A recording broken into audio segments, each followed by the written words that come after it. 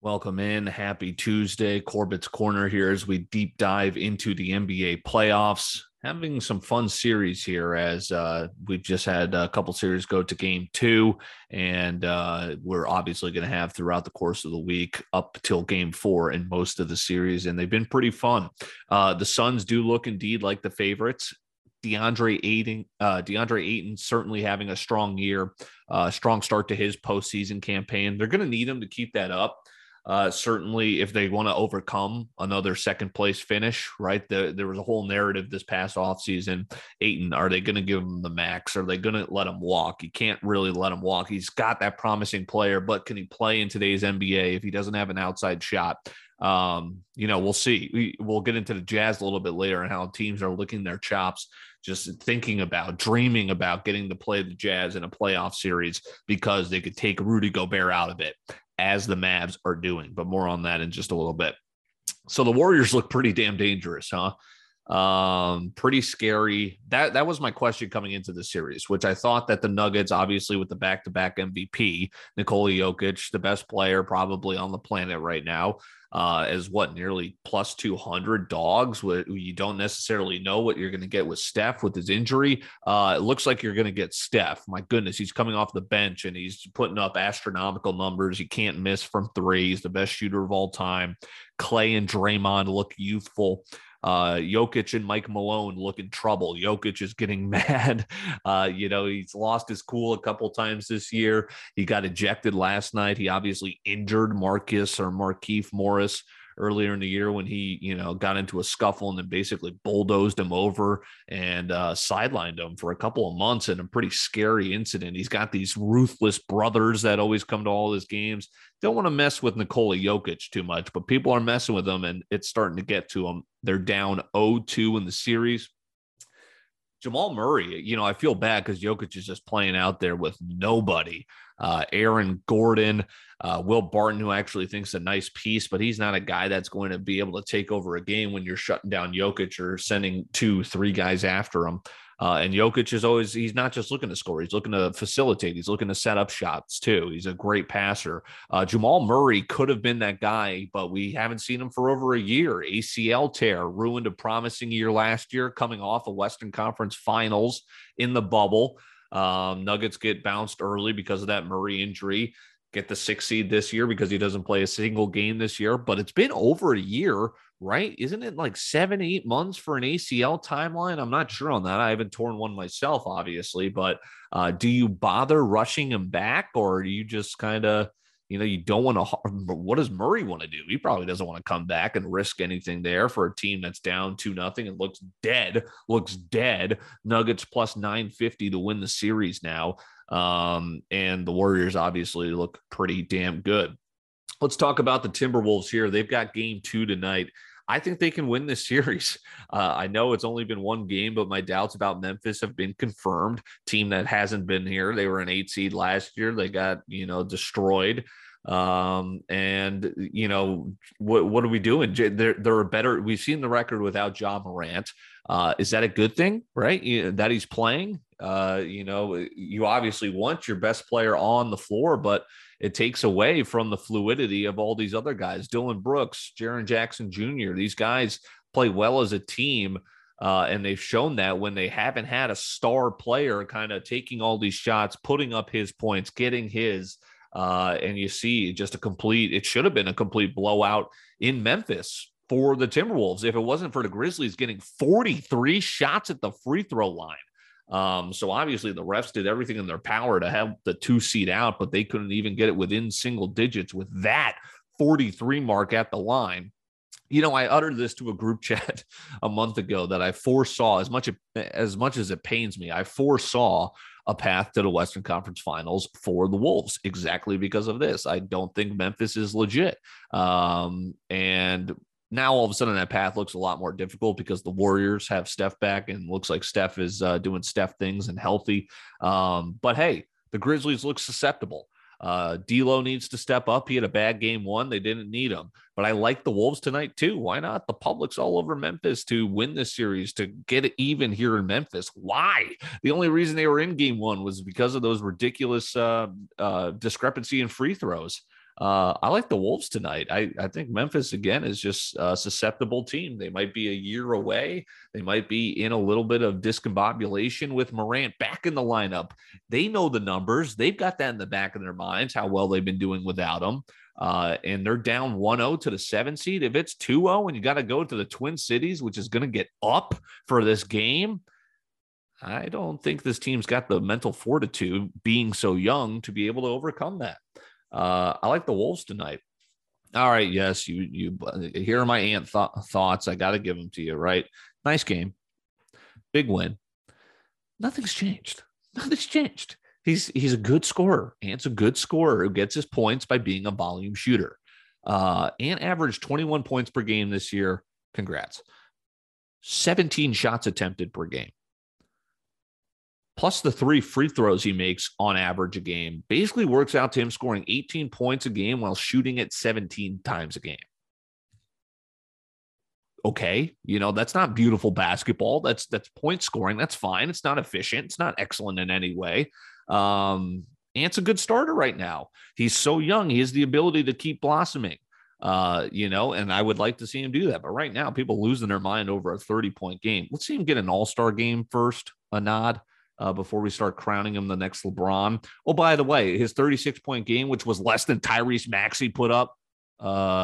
People put up these games. It's not impressive. It's scoring on 23 shots, 36 points is fine.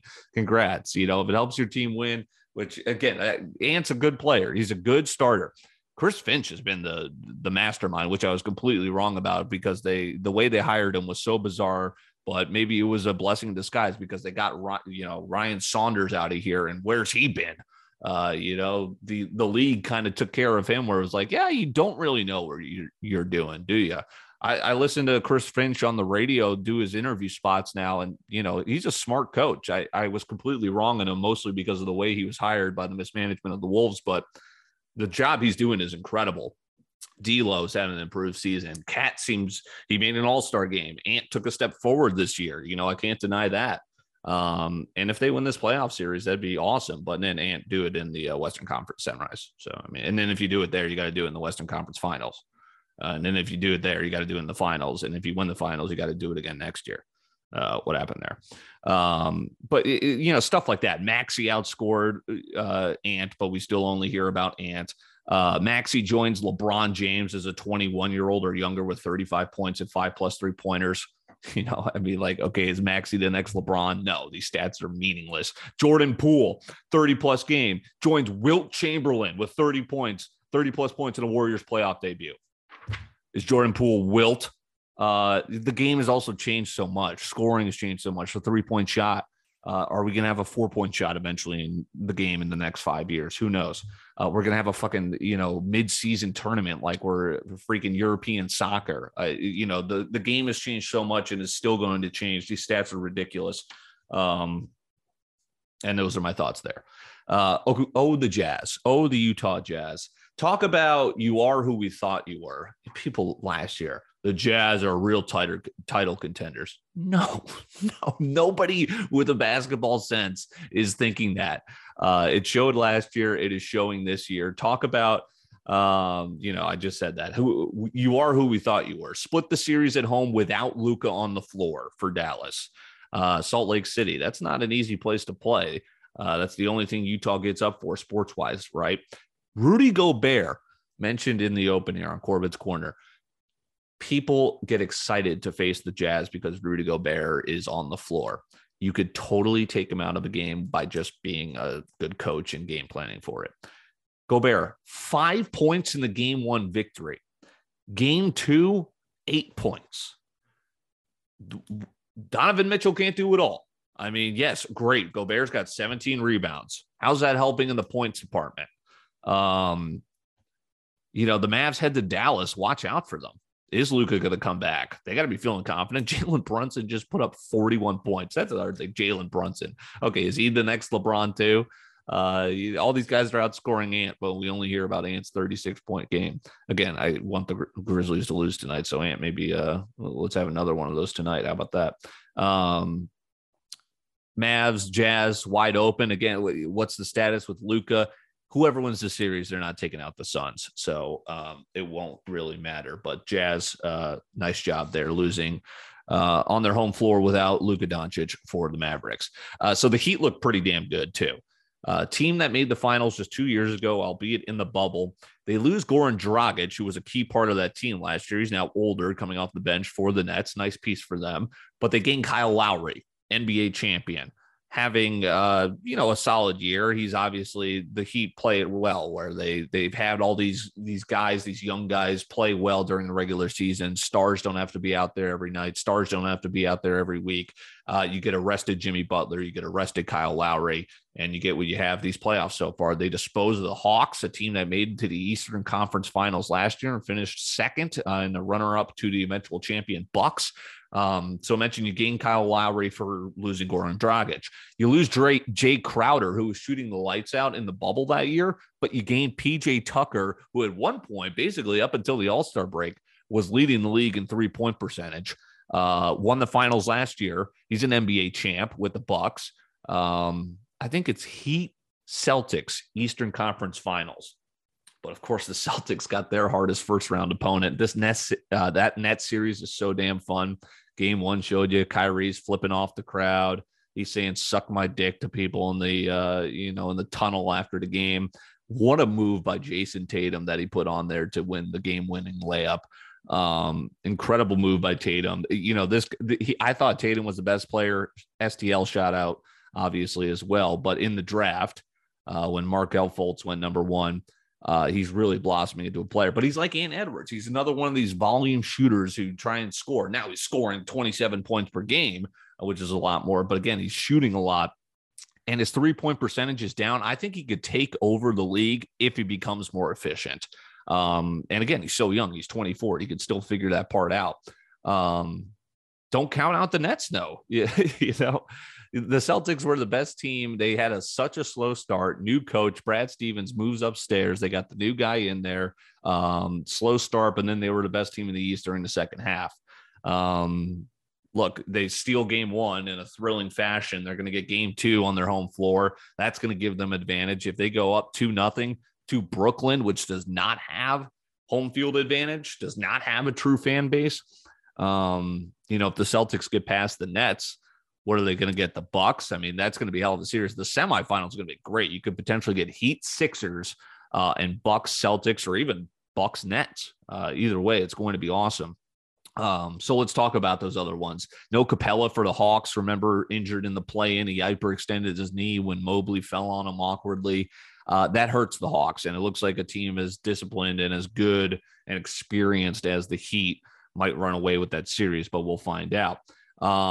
Let's see. Sixers taking care of the Raptors. They're just overmatched. Scotty Barnes didn't play in game two. It was basically the same game as the Sixers sweep the two at home, up 2-0. What's the status on Barnes? Tyrese Maxey's balling out now. That makes them a complete five for their starters. Tobias Harris, Danny Green. But if you have Maxey, Harden, and obviously Embiid, who is probably going to be MVP runner-up for the second year in a row, I mean, that's scary. And then all you just need is a Tobias Harris game, who's had a pretty good start to the series so far. And we'll see how they match up with the Heat if they are indeed going to run away with that series against the Raptors, which I think it is going to be. All right, that's your NBA playoffs primer. Game twos again going on tonight and up until game four throughout the week for the first round of the NBA playoffs. It's been fun. It's a fun time of the year. 10 games into the baseball season. Still way too early to tell who's good or not. Want to give it about 40 games, into the season, which kind of breaks up the 162 game schedule into 4 quarters. Such a long season, so streaky for players, for teams, injuries. But here's some thoughts on some players. Albert Pujols has been awesome for the Cardinals. Let's go. STL represent. First in the NL Central, looking great. He had the home run at home. Awesome ovation. Bittersweet. It's great to see him back at the Cardinal uniform. He had a nuke. He had an absolute nuke to tie the game in Milwaukee this past week and end up losing the game. But Good God, look at his numbers right now. He looks like Pujols of old. He's just basically slid into the lineup. You got the DH. He's not asked to do anything in the field. He's rested whenever he wants, and he's just hitting bombs against lefties.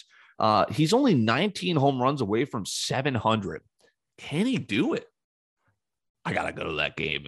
I gotta kind of watch. I gotta watch schedule chasing. If I have an opportunity to be in St. Louis for Albert Pujols to the 700th home run, I gotta fucking be there. 19 away for Pujols, who is starting off red hot for your red hot Cardinals. Arenado, absolutely on fire. He's been incredible. Another year, another slow start for Goldie. I don't know what it is. He starts so slow for April and May, and then he goes on an absolute tear. He's going to pick it up as always. No fear there. I was so wrong on Seiya Suzuki. That dude's legit. The East is coming for our stuff here in the U.S. This guy, obviously, Ohtani, Kwan from Cleveland. That dude, he saw like 21 at bats. He didn't miss a pitch. He didn't swing and miss at a single pitch. These guys are disciplined. Watching them take at bats is so fun. They're not swinging and missing, going for home runs. They're taking good at bats. They're mixing contact with power, timing. It's beautiful to watch these guys take at bats, as opposed to what the American game has turned into, which is basically swing with an uppercut, and you either get a home run or you get a strikeout. You go 1 for 4 with a solo dinger and 3 Ks. This is a lot more fun. Suzuki hitting for power, hitting for average. Kwan was leading the league in average for quite some time. He's fallen a little bit down since, still having a good year. He doesn't have a home run, but he's got a couple doubles, a triple. Ohtani, the first guy we're seeing, obviously, in the live ball era to do both on the mound and at the plate. He's off to a hot start. 3 home runs at the dish. Slow start on the mound, but you imagine one of the greatest we have ever seen in the last couple of years. We'll figure it out. Baseball, 10 games into the season. Yordan Alvarez. Remember, in my kind of Masters and MLB season primer on core bets, mentioned I kind of liked him for MVP, ended up not pulling the trigger. Well, he's only played 5 games this year due to COVID. He has 3 bombs. I mean, this dude just hits absolute missiles. Vladdy Guerrero Jr., the overwhelming preseason MVP favorite. He was like plus 300. He's got 5 bombs. Yep, tied for major league lead. CJ Cron. How about that? Former Twin. Classic, they let him go. But CJ Cron with 5 bombs. Nice start. He's in Coors Field. 4 of his home runs have been at Coors Field. Crohn's disease might be settling down a little bit. But he's currently tied for the lead with 5 bombs. Ozzie Albies, the second baseman for the Braves, as the current major league home run lead is at 5 home runs in a majority of teams 10 games into the season. NBA playoffs all week, MLB regular season, off and running here on Corbett's Corner. We've got an exciting episode of Winging It coming out Wednesday night, Thursday morning, whenever you enjoy it for the audio or visually. Really good conversation with Andrew McBride, a stand-up comedian down in Florida. I think you're going to really enjoy this interview. It comes on after our usual shenanigans with the crew. All right, that's this week. We'll talk to you.